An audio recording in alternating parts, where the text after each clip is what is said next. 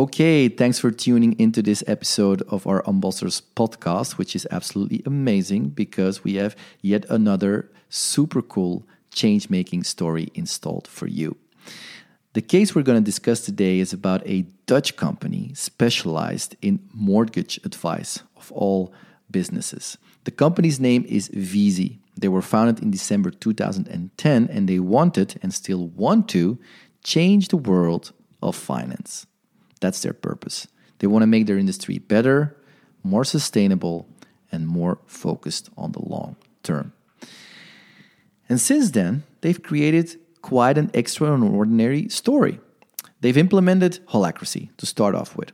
Holacracy, for those who don't know it, is a ready-made system to create a self-managing organization. And they've done so quite successfully, I might say.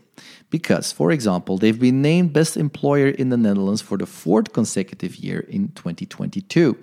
They've also been rewarded as one of the best workplaces in Europe in 2021. And people and organizations visit Viisi to learn from them on how they build trust in the organization, how they put their people first, how they change finance, how they cultivate psychological safety, how they organize an equal pay principle, how they organize horizontal feedback, and so on, and so on, and so on. So all in all, they've become this super inspiring showcase on how to build an engaging organization of the future.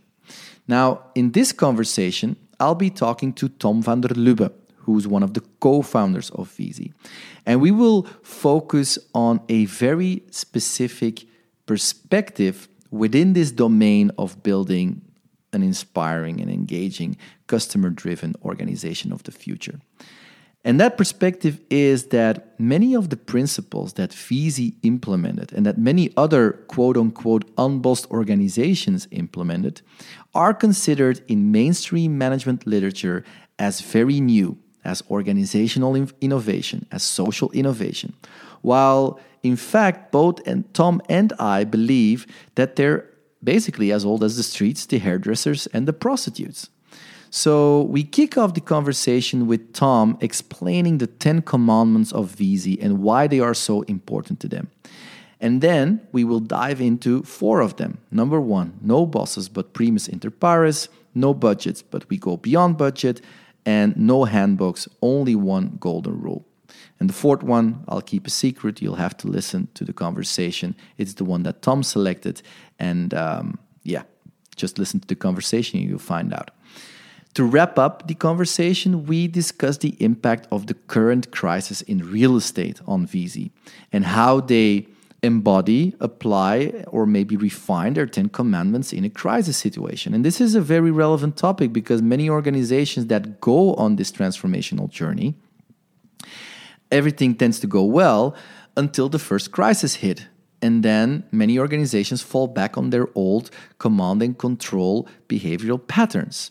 So let's learn from Tom how Viisi deals with a crisis situation. Super interesting. So in short, this is yet another Changemaker podcast bomb. I really hope you like it. Without further ado, here is Tom van der Lubbe, co-founder of Viisi. Yes. Hi, Tom. All right, Nick. I'm a bit nervous because I'm testing for the first time. Not testing. I'm applying it for the first time in a live recording. The new functionality of iPhone and Mac. You can now use your iPhone as a webcam for in Zoom calls. So actually, the video that you see is from my iPhone. Is the camera that I'm using, not the camera from the laptop. So I like technology, but I won't say I'm a technology expert. So I hope I've set up everything correctly. It was quite easy, actually. Any difference? No. Okay. I suggest we dive right into the conversation, Tom. Okay. Yeah. Typically, we start with some first opening questions so that our listeners can build up some personal connection with you.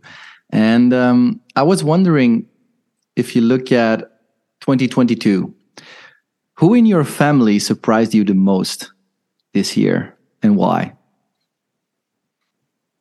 Yeah, I had to think about this question, and I think I'm ending with or coming up with my kids, because Mm-hmm. what I like about having kids, and they're 6 and 7 years old, two boys, is that is a kind of reflection of a life which starts again, so to say.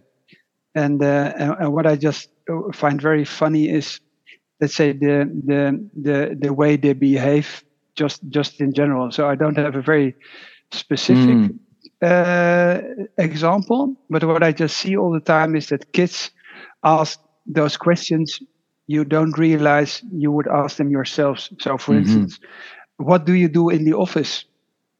One of my boys asked, Well, "What do you do there?" let's answer the question. What do you do in the office, Tom? So, and then I just answered and said, "That's a very good question. I also sometimes I really don't know what I'm doing there, but it was just a joke for myself. But it's I like the reflection of having kids, because they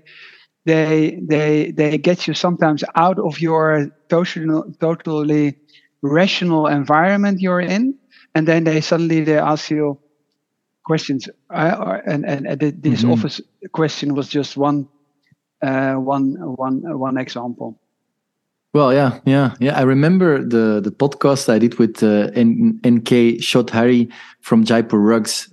I think the first question I asked him was like, if I would ask your mother to describe you, how would she describe you? And you have to know the man is 70 years old, and he said, "Well, I think she would say I'm still a child, and I'm proud of it, and I'm proud of it." I know him very well. Yeah. Ah, you know him very well. Yeah. Okay, I'm Yeah. visiting him in January.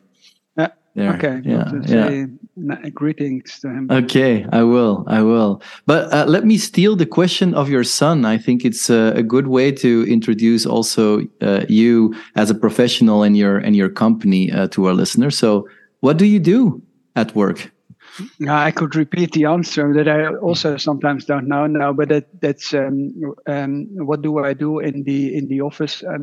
We do mortgage advice, so just very normal if people want to buy an apartment or a house, and we work with a self-organizational structure. Right? So it's called holacracy, and you have different roles. And currently, I am the lead link, so the kind of CEO of the company, but that sometimes also rotates and depends a little bit on the situation.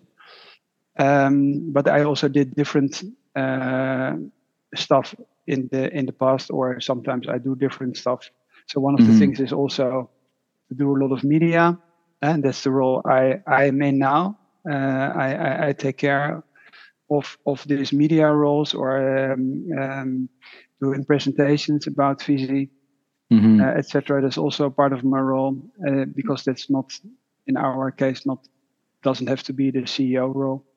Okay, and well, now you already triggered my curiosity, because you say I'm the lead, kind of the CEO, but also this sometimes rotates. Yeah. Could you give an example? I mean, I think a lot of people in traditional companies are now really thinking, "Huh, you're the CEO, but it's sometimes you're not." Maybe, if possible, explain it a little bit. Yeah, we are a self-organization, or our structure is about self-organization, and we have certain principles, but we have built our own model. So what we do is that, let's say, in teams we rotate different roles. So that can be, for instance, the coordinational role, which you call it takes care of the resources. So how the work is done in a team, and this whole idea of rotation is, let's say, the idea behind it is that you build up as many leadership skills as possible in the whole organization, and it balances your way of power, because everybody is just at a certain point somebody has to take over this responsibility. So I always compare it a little bit with a club of friends who, let's say, do a trip every year, and then you are 4 friends or 6 or 8, and then every year somebody else has to organize the retreat or the That's the a good weekend. metaphor. That's a good metaphor. So because sometimes we make things very complicated and it's not so difficult, but try to keep it simple. And if you have a kind of rotation principle, it balances your team, because you just know it's always very easy to criticize somebody else, but if you know that next year you have to organize the weekend, you better be pretty careful to criticize let's say the hotel or the destination or whatsoever, because you know you will be next year, you will be the one who has to organize it. And this kind of principle is very old. It also still exists, but it comes from Polish Athens 2,500 years ago. So it's a mechanism which balances. In that time, it was political power, but you still see it also in structures in law firms or consultancies or investment banks, where you have a partner structure, and where, for instance, people vote or choose somebody from the partners to be the leading partner for a certain period of time. Or if you have merchant cities, I don't know if in Antwerp it was the case, but if you have, for instance, the Dutch Republic, in the whole Republic structure, but you also have Venice or the Hanse cities. You have the families who rule the city, but they all do. They also did it with a rotational principle. So before people say, our listeners start saying like, what kind of new age 21st 22nd century even bullshit is this guy sharing with us? No, actually the rotation principle of a leading role in an organization is as old as Athens and democracy itself, basically. Yeah, and also our current political system is also a kind of rotation principle, because we vote every 4 years. So let's say the old model is the monarchy, where people stay in power as long as possible, and then the next generation is able to take over, and they inherit the crown, so to say. And the Republican principle, which comes after, is a kind of voting for somebody, but also a kind of rotation principle. For instance, in the American Constitution or the American system, you can only be chosen for 2 times. So you can't stay longer as a president. Or an even much better example is Switzerland, where the government rotates every year. So the chancellor or the president of the Swiss Republic, every year somebody else from the government takes over. Okay, I didn't know that. Okay, I also didn't know until I moved to Switzerland, but that's a very, very old system, so to say. Okay. I can imagine that such a context in which you rotate and take up different roles, it helps build your personal development. So what would you say is life and your work teaching you at this very moment? What are you really learning from the challenges that are being presented at work at this very moment? Yeah, we are doing this podcast now in the beginning of December 22, and let's say it's a tough time. Economy goes into recession, high inflation, especially, for instance, in our market, the mortgage market. It's I wouldn't say it collapsed, but it really is a totally different situation than a year ago. And what you see in our structure, and it's also a question again and again: does a self-organizational structure works in times of crisis? And it's really interesting to see that, let's say, in times of crisis, you have a kind of different principle. Normally, if everything goes very smoothly and you don't have any problems, then you focus much more on rotation and giving everybody without any experience a chance to develop their skills, because at that time it's not very critical. And then we always had the principle of rotation over experience. And we were always focusing on that because the normal reaction is somebody has done the job, let's say for half a year in a very good way. And then everybody says, Nick, you're doing so great as a facilitator or a moderator or a secretary or a lead link. Just continue because you did a great job. And then we always had to say, yes, that could be a very easy reaction and also a very easy decision, but that's not the goal. The goal is to give other colleagues also a possibility to learn. And then often you just experience in a team that there are a lot of people who are capable of a lot of stuff. They perhaps even themselves didn't know they were able to do so. So it creates an enormous development in your whole organization. And now I come to the point of a crisis. In times of crisis, it's the other way around. Then you have to focus in a totally different way. You have some difficult decisions to take in a lot of, let's say, businesses. And then suddenly experience and responsibility, which goes together, plays a much more important role than at that moment the rotation principle of giving an opportunity to somebody who is not experienced. Because if times get tough, then it's not the wisest situation or decision than to experiment if you're not experienced. So let's say if you would, I always like to take simple examples. So if the weather is very nice and you're sailing, then you can just say to somebody who is not a sailor, and I'm not a sailor, by the way, will you just take over? Do you want to sail a little bit? And then you can just learn and say, oh, I like to sail. But if you go into a thunderstorm, then it would make sense that the person takes over who is an experienced sailor. So and that's something which at the moment we just see, and it's just nice to see that you are able to adapt in such a situation in a very fast way, and everybody also understands that it makes sense then to hand over, for instance, responsibility to people who have done, let's say, the job 25 years and not just arrived, let's say, a year ago. Tom, to be absolutely 100% clear and not create any misconceptions with our listeners, when you say in times of crisis it's experience over rotation, it still means it's experience within the self-organizing structure. It's not like, oh, it's crisis, we centralize the power back to one person with the most experience. You still remain within the same self-organizing structure. Yeah.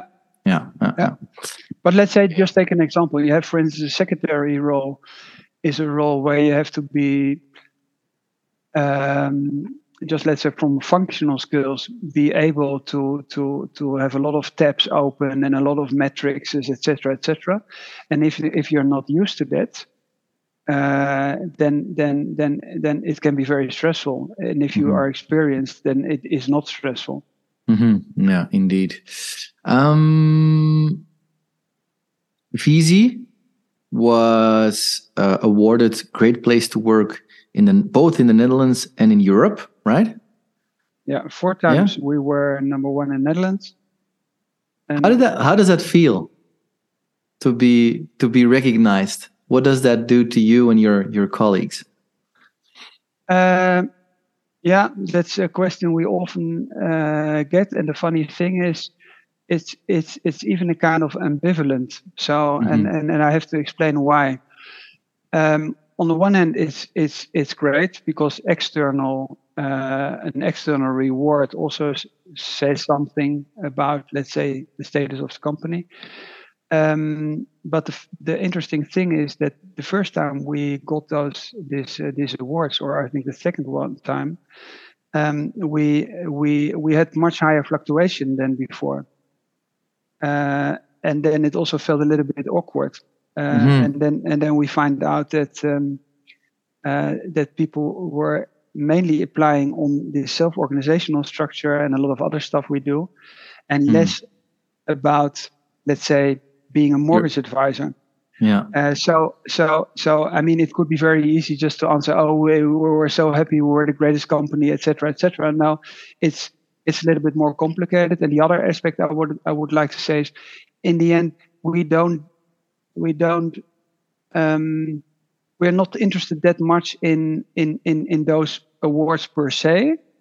It's more about, it gives you a kind of structure, because you have to reflect on certain topics once in a while, and you have to fill out let's say a questionnaire, etc. So it gives you a kind of rhythm, which helps. But in the end, the only thing which is decisive is what kind of let's say note, or what kind of feedback do you get from your own people.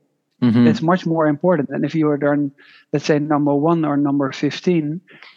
In the end, I mean, yeah, it's nice because everybody says, "Oh, you're a winner," and then we were 3 times in a row, or 4 times in a row, even number 1 in the Netherlands.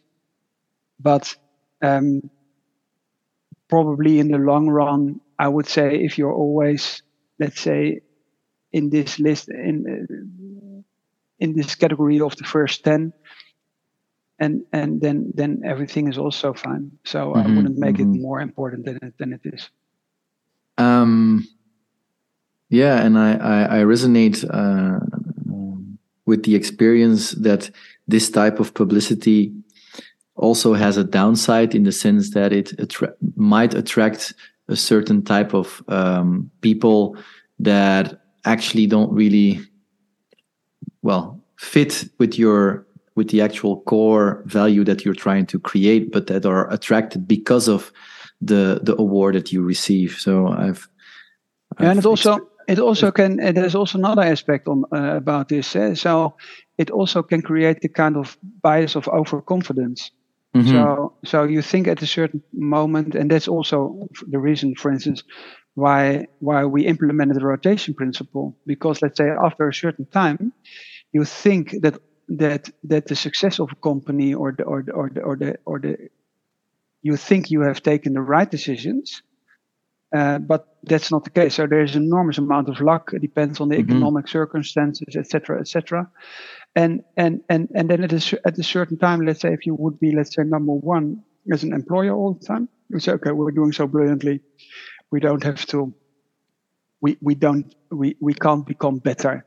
We are already the best, so to say." So it's this kind of and maybe also, Tom, that I'm not saying it's the case, but it's what I experienced, that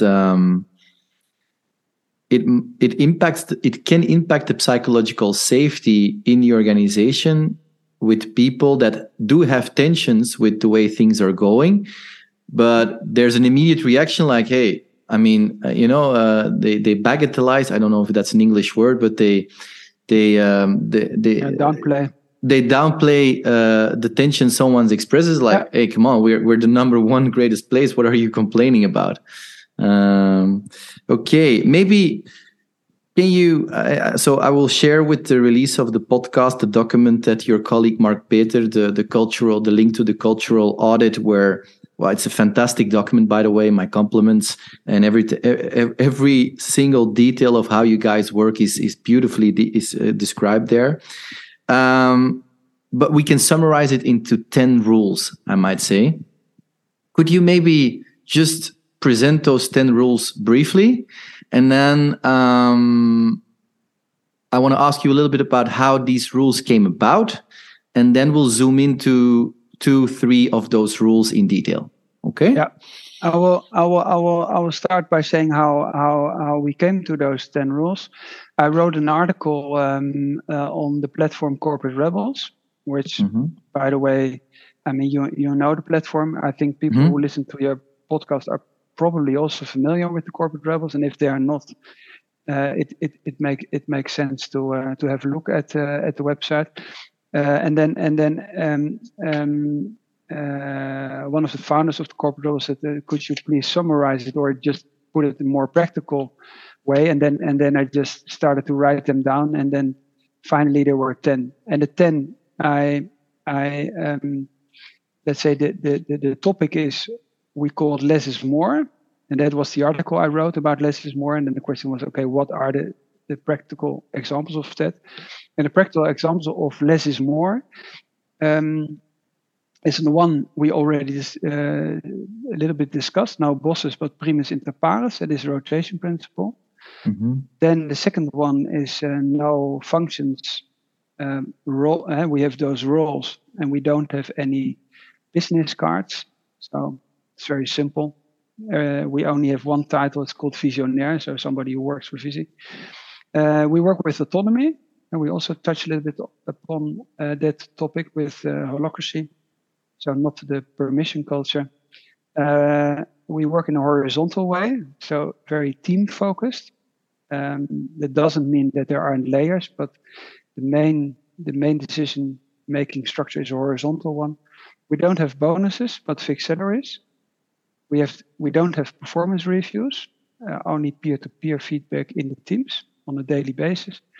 We don't have classical HR hiring, but the teams hire themselves. We don't have handbooks. We only have the so-called golden rule.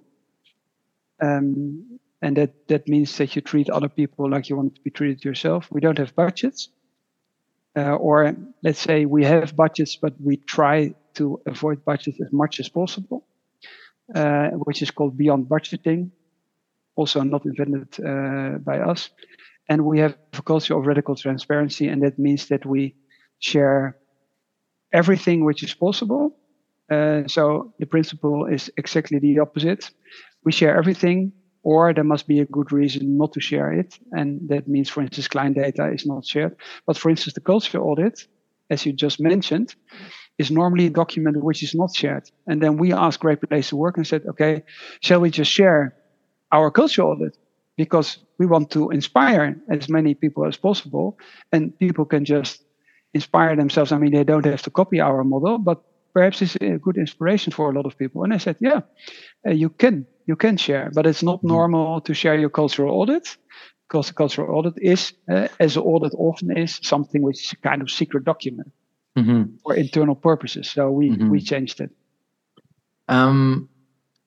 How there's a misconception that often comes back when people talk about self-organization, and it's like it's the perception that there are no rules. Everybody can just do what they want, which is obviously the recipe for chaos. And as your 10 rules are a great example, you guys have crystal clear rules, very simple, less rules than in a typical organization, but the rules that are there are very clear and understandable by everybody. Could you share your view on why it is important to have these rules? These 10 rules. What's the role that they play in the organization? I don't know how important they are. So I even would think that most of our colleagues were not able to mention the 10 rules. And I also have to read them from a piece of paper. So that's what I also said. I wrote them down. And then it also, let's say, is a very practical way of telling something about your model.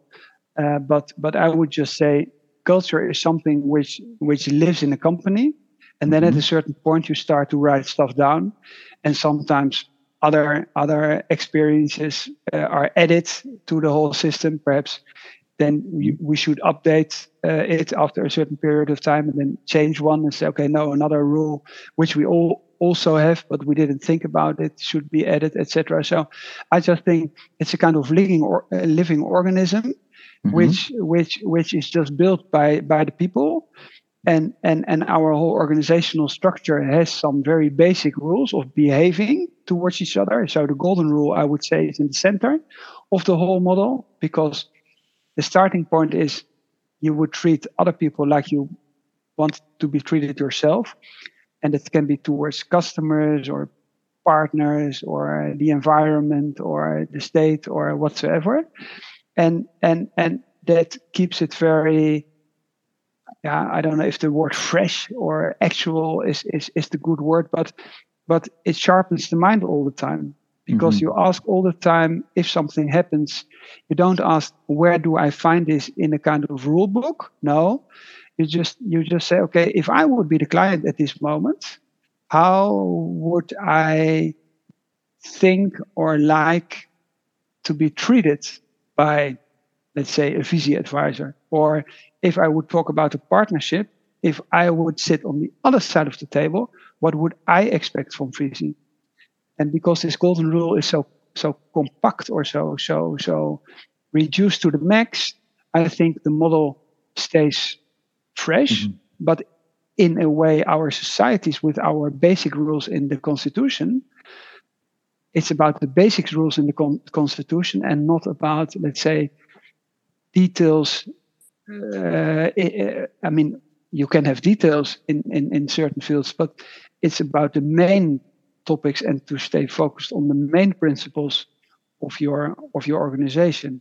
I think that's the core. So the role that you want these principles to play is that people in their daily rituals and practices, they're doing stuff and then reflect on, okay, is this my interpretation of, for example, the golden rule? Is this how I would like to be treated by a Viisi advisor? So that's the rule. It's kind of a moral compass for people to benchmark their decisions and their activities. Yeah, you could even say it's more kind of principles for working together. Then, because rules always have something, a kind of bureaucratic connotation, like if you talk about tax rules, etc. Doesn't have to be, but if you take, for instance, this book of the Netflix founder, No Rules, it always a question of a kind of definition. So I would call them principles, which is much nearer to how do we behave to each other than this idea of a rule which has a kind of bureaucratic connotation. And imagine that I would start working for Viisi, how do I learn about these principles? Is this something that's integrated in the recruitment process? Is this something that you learn just by working there with ups and downs, or how does that work? It's a combination. So let's say the people who start at Viisi, 50% of the time they know already somebody who works at our company. And then or people were clients. Mark Peter, you just mentioned, was a client, and then he said, "Okay, that's interesting company. Never would have thought he would work for a mortgage advisor." And then we have 25% of people who read about the company. So I would say we are in an exceptional situation that people who apply at our company already are a little bit familiar with the way we work. Then you have the onboarding, and then you go into detail. That's also a topic, for instance, where Mark Peter plays a very important role. And then we share, let's say, that's the way we work at Viisi, and then we explain what self-organization is, etc., etc.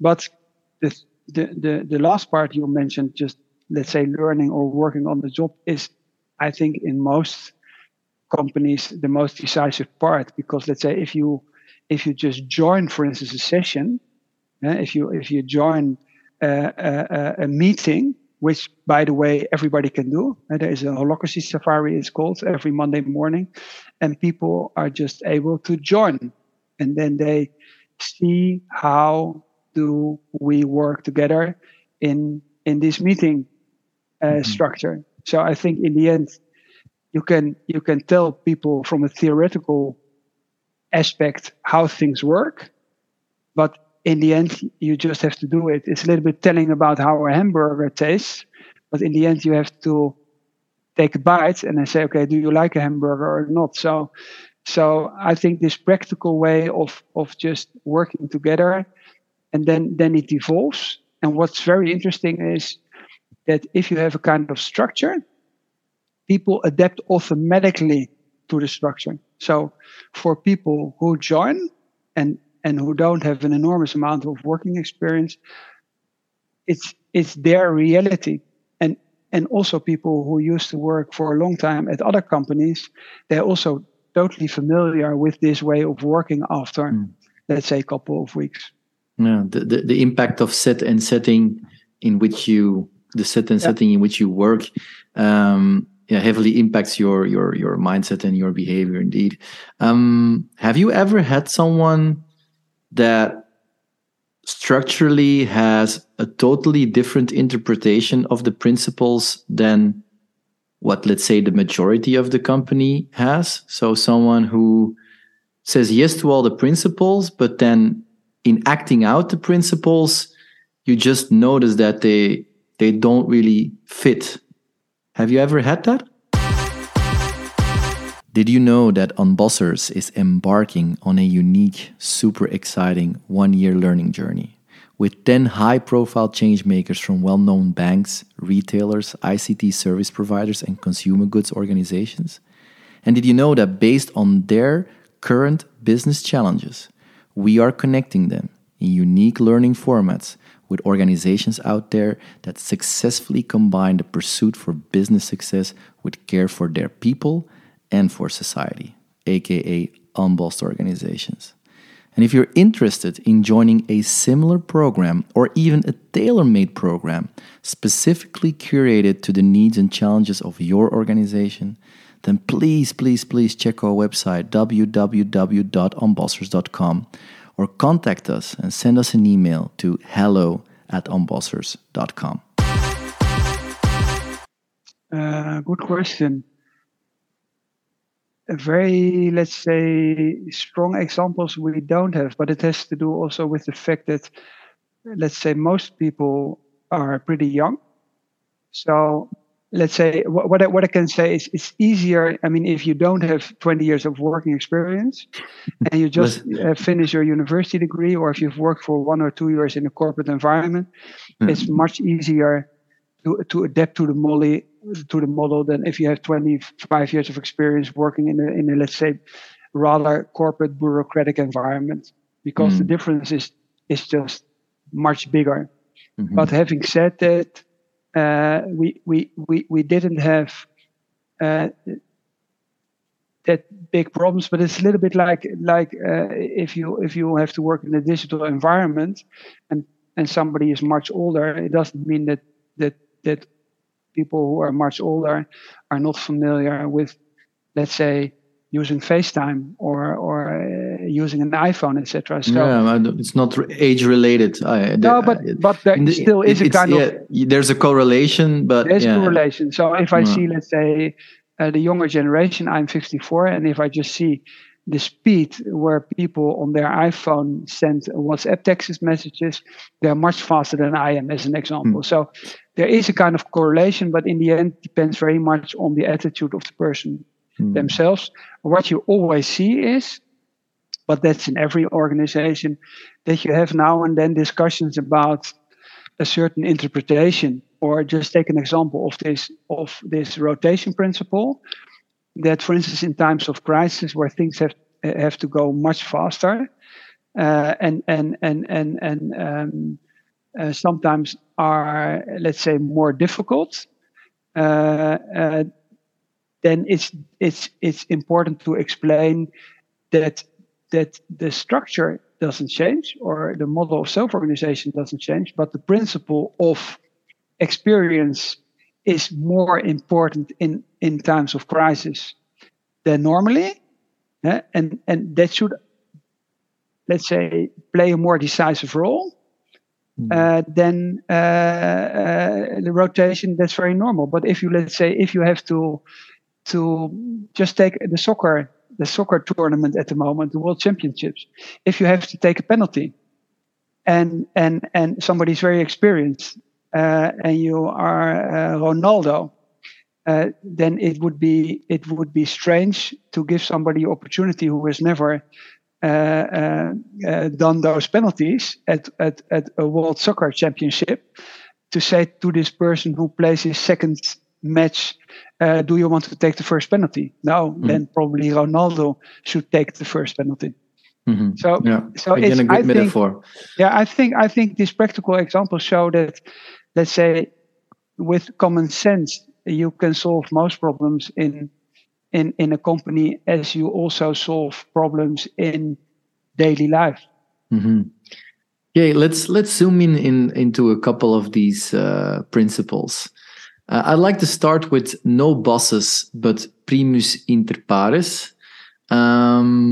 We already talked about a little bit about the rotation principle. So it's not all in the.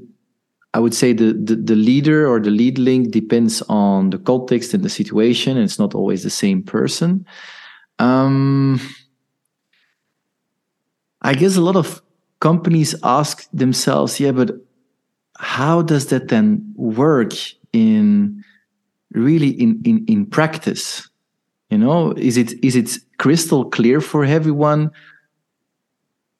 who will take the final decision depending on which topic is being decided? Or so maybe touch a little bit on that.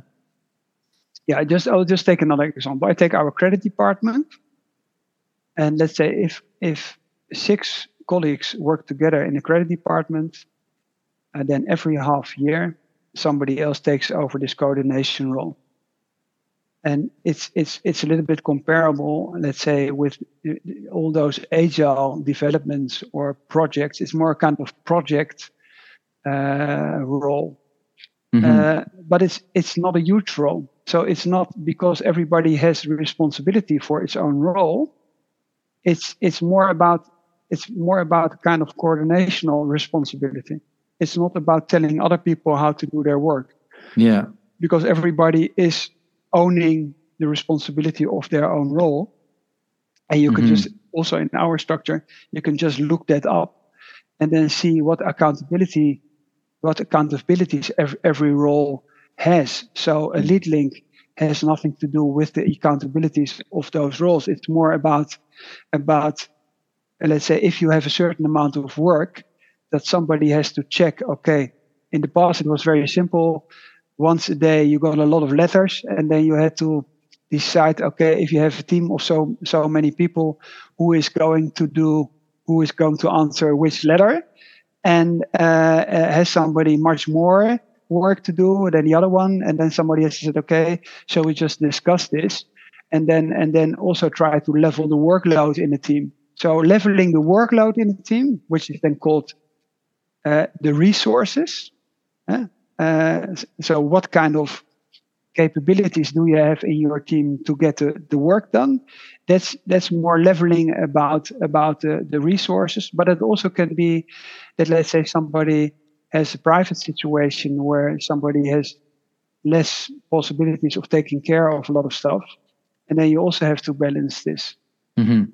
That's more or less the role. I think it's fair to say, compared to the way a classic team works, in your teams, every individual takes on all the responsibility that is linked to their role, and therefore the manager role is downsides to coordination work, as you explained, and in exceptions when someone has a personal problem, how are we to coordinate how we're going to deal with that, rather than in a classic team where you have a manager with tons of responsibility. So the workload of a lead link is maybe 10-20% of his or her time, and that's the role that Yeah, what is perhaps also interesting to explain is that in Dutch you call it werkende voorman. So it's somebody, it's just one of the colleagues who does the same work but has some extra responsibilities of coordinating the work of the whole team. That's what actually happens.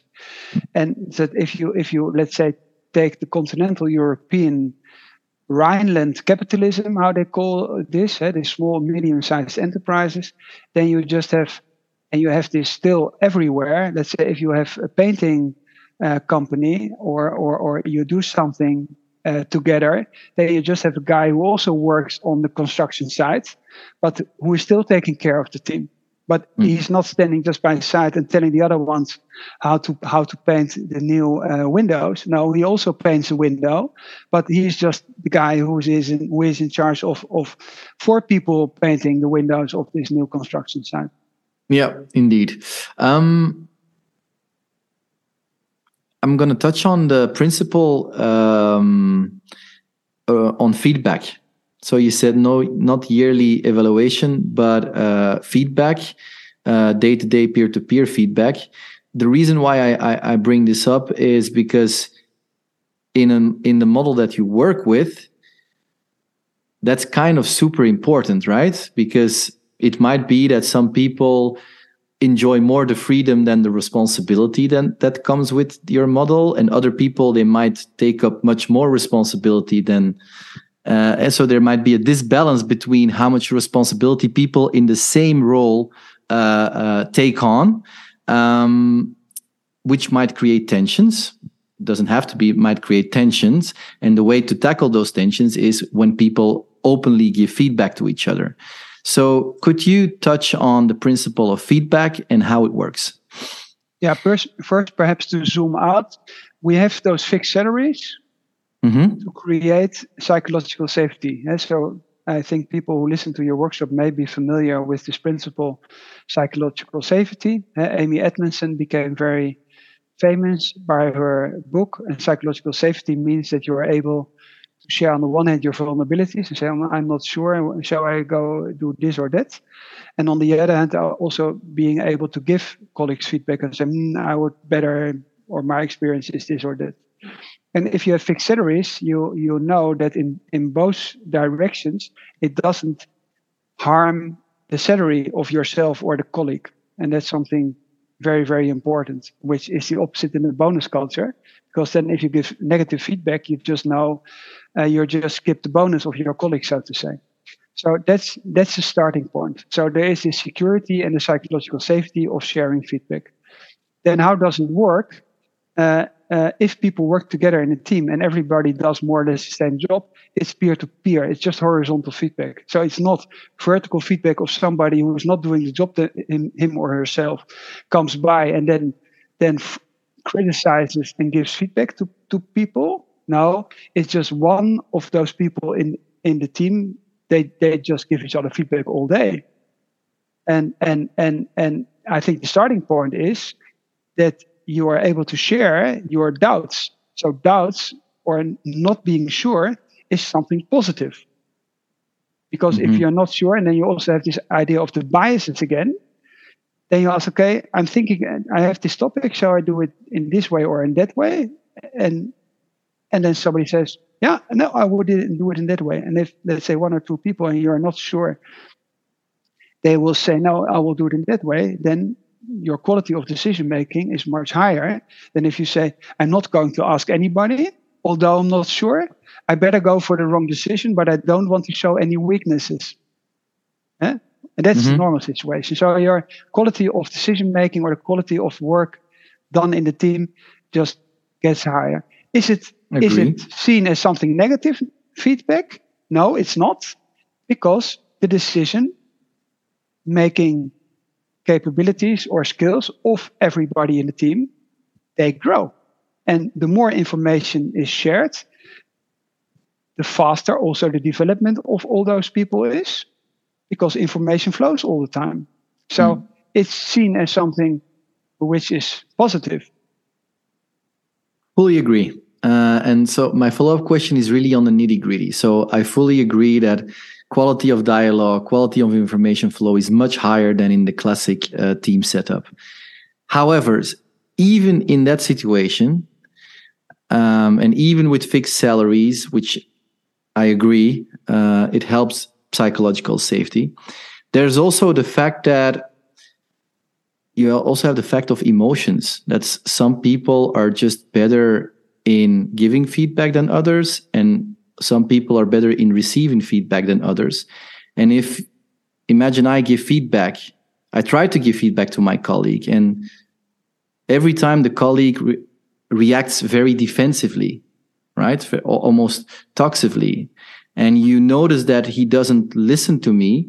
But when the lead link, you, for example, one of the founders of the company, says exactly the same thing, he listens well, right? It's really, so this is nitty gritty. You're already, information flow is high, quality is high, it's much better. But still there, you have that personal, the emotional part of giving feedback. Is there anything you guys do to support your people in that, to create a context where people are supported in that? I don't agree with you. So I lost your sound. Okay. Now it's back. Yeah. Now it's back. I wouldn't actually agree. So research shows that, let's say, peer-to-peer feedback just a second, Tom. Just a second. Yeah. The music starts playing. I don't know what's happening. I don't hear anything.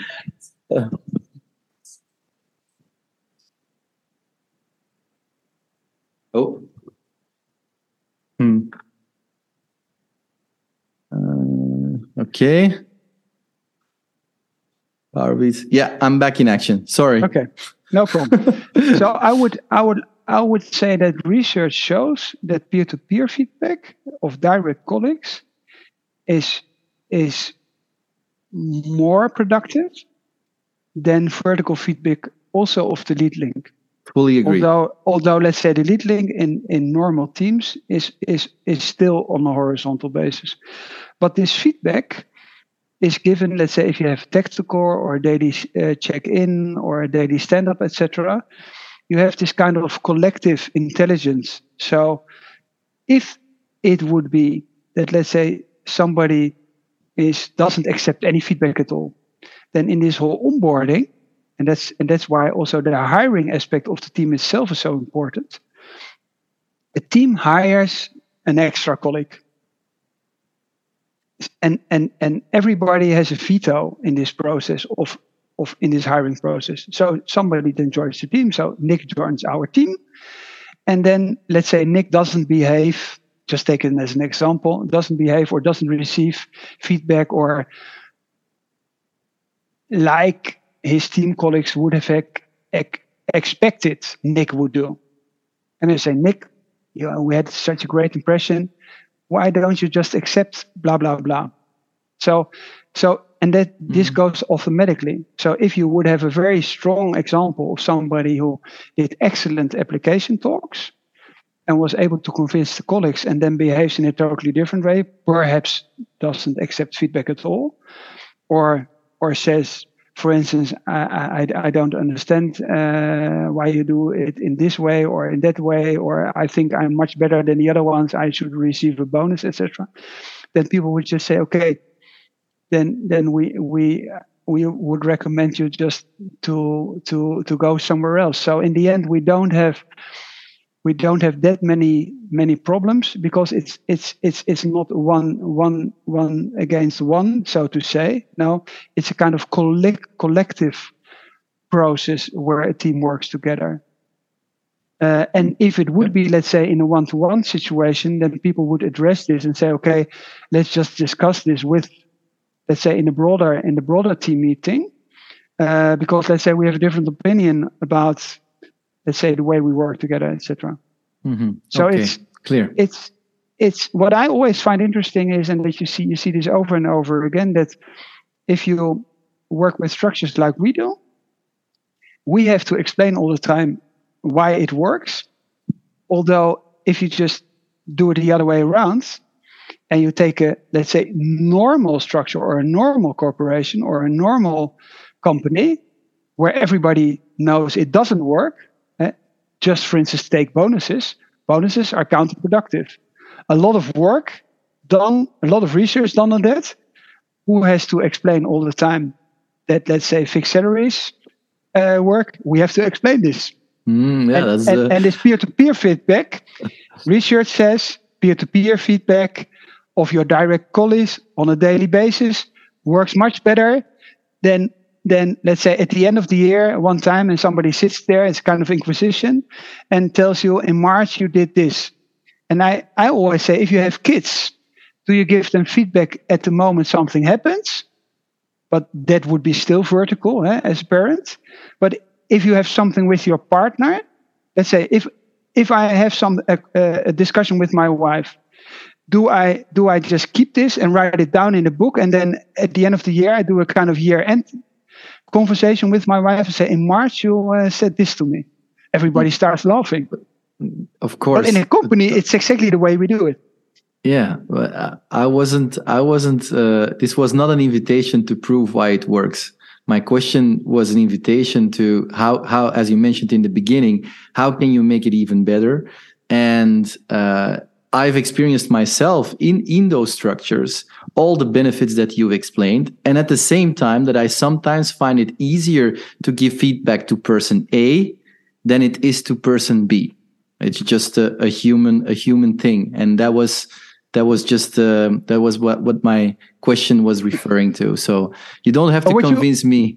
No, but what you always have, and that we also have to accept, is that if you, let's say, at a certain amount of people, you have just different constellations which work much better than other ones. Now we're getting there. And that's something very natural. So if you, let's say, have I don't know because I'm not involved, but if you have, I will just stay to our credit department, and people just find out that, let's say, people would accept feedback from one person, let's say, much better than from another one. What happens in practice? Somebody will just go to this colleague, which somebody likes a lot, and says, Nick, you are one of my favorite colleagues. I'm not quite sure. Shall I do this or that? And then Nick answers this or that as an answer. And the person doesn't go to the colleague where, let's say, from an interpersonal aspect, somebody would say, I prefer to get advice from Nick. But this is solved at a certain amount of people. This is solved in a kind of automatic way. Does it mean that we don't have any discussions? No.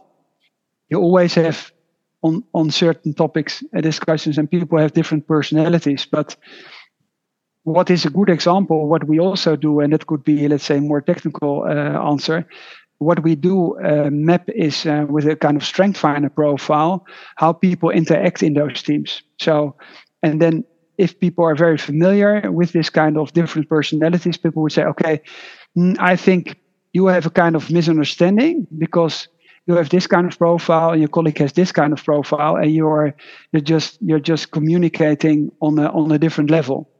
So somebody can be, for instance, very relational, yellow, and somebody else can be very blue, more rational. And then you have to be aware that the other person has a totally different way of thinking, and that's what you have to match. But in practice, especially if people stay for a longer time in the company, people are much more familiar with this. So, for instance, Mark Peter and we work together since 6 or 7 years. Mark Peter is much more yellow and I'm much more blue. So if we discuss with each other, then we see that as a kind of different strength, but we still have a different way of approaching problems. Okay. Does this answer your question in a better way? Definitely. I keep mind of the time. I think we have room for one more question, and I wanna combine two things. We already touched upon how Viisi adapts itself in times of crisis, where you say, okay, the structure remains the same, but the principle of experience over rotation or rotation over experience changes. One of the principles is also no budgets beyond budgeting. I like you to do two things. First thing, and that was in our preparation talk, you mentioned something like, the way corporations work today, it's more communism than capitalism. So briefly touch on that. I love that comparison. And then how does your beyond budgeting approach suit or support the adaptation of an organization in times of crisis? Oh, that's very difficult last questions. Okay, let's first start with the second part of your question. In times of crisis, or if you also have a small company and you, let's say, depending on budgets, everybody has to understand that there is a certain amount of, let's say, cost in the company which has to be covered by revenues. And if you have to match this, then it also has to be clear that you can't just say beyond budgeting means that everybody can just spend whatever one would like to spend. It's a little bit, it's the same discussion you have about self-organization. It's not that everybody can just do whatever you would like to do. So just to give a context. But in this context of of a kind of certain freedom, and then I build a bridge to communism, is that the more autonomy you have, the wiser or the more intelligent the decisions will be in those teams. So if you have, let's say, a free marketing budget, and you would say, okay, how you would like to spend this, on what topics, is up to the team, makes much more sense than, let's say, far away, somebody else decides how, in what way the marketing budget has to be spent. That doesn't mean that you can't ask critical questions, but the nearer you are, let's say, to the work or to the clients, the better, let's say, the decision should be. And that's the link I always make to communism. If we would ask, or especially people from corporates, if you would discuss with them what's the better system, capitalism or communism, everybody will say capitalism is the much better system. And if you would ask them, why do you think this? Then we all learn that capitalism is the better system because on a decentralized way, people who offer products and people who buy products can decide themselves for what price they're going to sell the products or what price they're going to buy the products. It's a decentralized decision-making principle. If you talk about how companies are organized, then decentralized decision-making is seen as a kind of anarchy. And that's something which I find very funny. Fascinating observation, yeah. So I would say as long as a team stays in the boundaries of the budget, it's wise to give them the autonomy to spend it in the most efficient way. Mm-hmm. Yeah, and the more you centralize the decision making on targets and budgets, the closer you actually come to a communistic model. And what you also have is that there is a kind of embedded responsibility, because if you are able to decide for yourself, you want to prove that you're right. So this extra energy, which comes together with self-responsibility, that's also the reason. Let's say if we talk about our system again, we would say free enterprises, entrepreneurs, they believe in their own idea. I mean, only one out of 100 survives, but this energy and this responsibility and this belief in let's say in our own ideas as entrepreneurs creates an enormous amount of power and great ideas. Only a few survive, but it is much more efficient than our communistic system. Yeah. So a lot of corporates, and that's, I think, a great way to conclude our conversation, are looking for ways to what they call empower people, give people more autonomy, pioneering spirit, things like that. Those are the words on the slides. If they're not decentralizing the decision power on the money, it is basically just talk and no action. Would that be a good summary? Do you agree with that? Or is it too provocative? I don't know. I think it really depends on the different companies. But you see, for instance, that Google in the past also, if they talk about innovation, said, okay, 1 day a week you can decide yourself you want to work on, and now they are skipping this, which in the end will mean that you will have less innovation. Innovation always comes from people who leave companies because they didn't have the freedom to develop the ideas they really would like to work on. And that's why Google invented this 5th day. So there you see exactly the same. So give people autonomy also to test their own ideas, which are in the interest of the company. Because if people leave the company and become, let's say, start their own companies, that's what happens all the time. That's why companies don't survive. At a certain point, companies don't survive because the ideas which were there in the company, those employees had to leave the company because they didn't have the space to implement this innovation in the company itself. Mm-hmm. That's a good one to conclude our conversation, Tom. Thank you so much. I love the passion with which you talk about these topics and about your company. We touched on a lot of topics. Wow. Thank you so much. And keep you posted. Yeah, thank you for your time and the interesting conversation. Okay, so that is a wrap for this episode of our Unbossers podcast. If you liked it, go ahead and hit that subscribe button so you can stay up to date with all our future content. For the love of people and business, keep unbossing.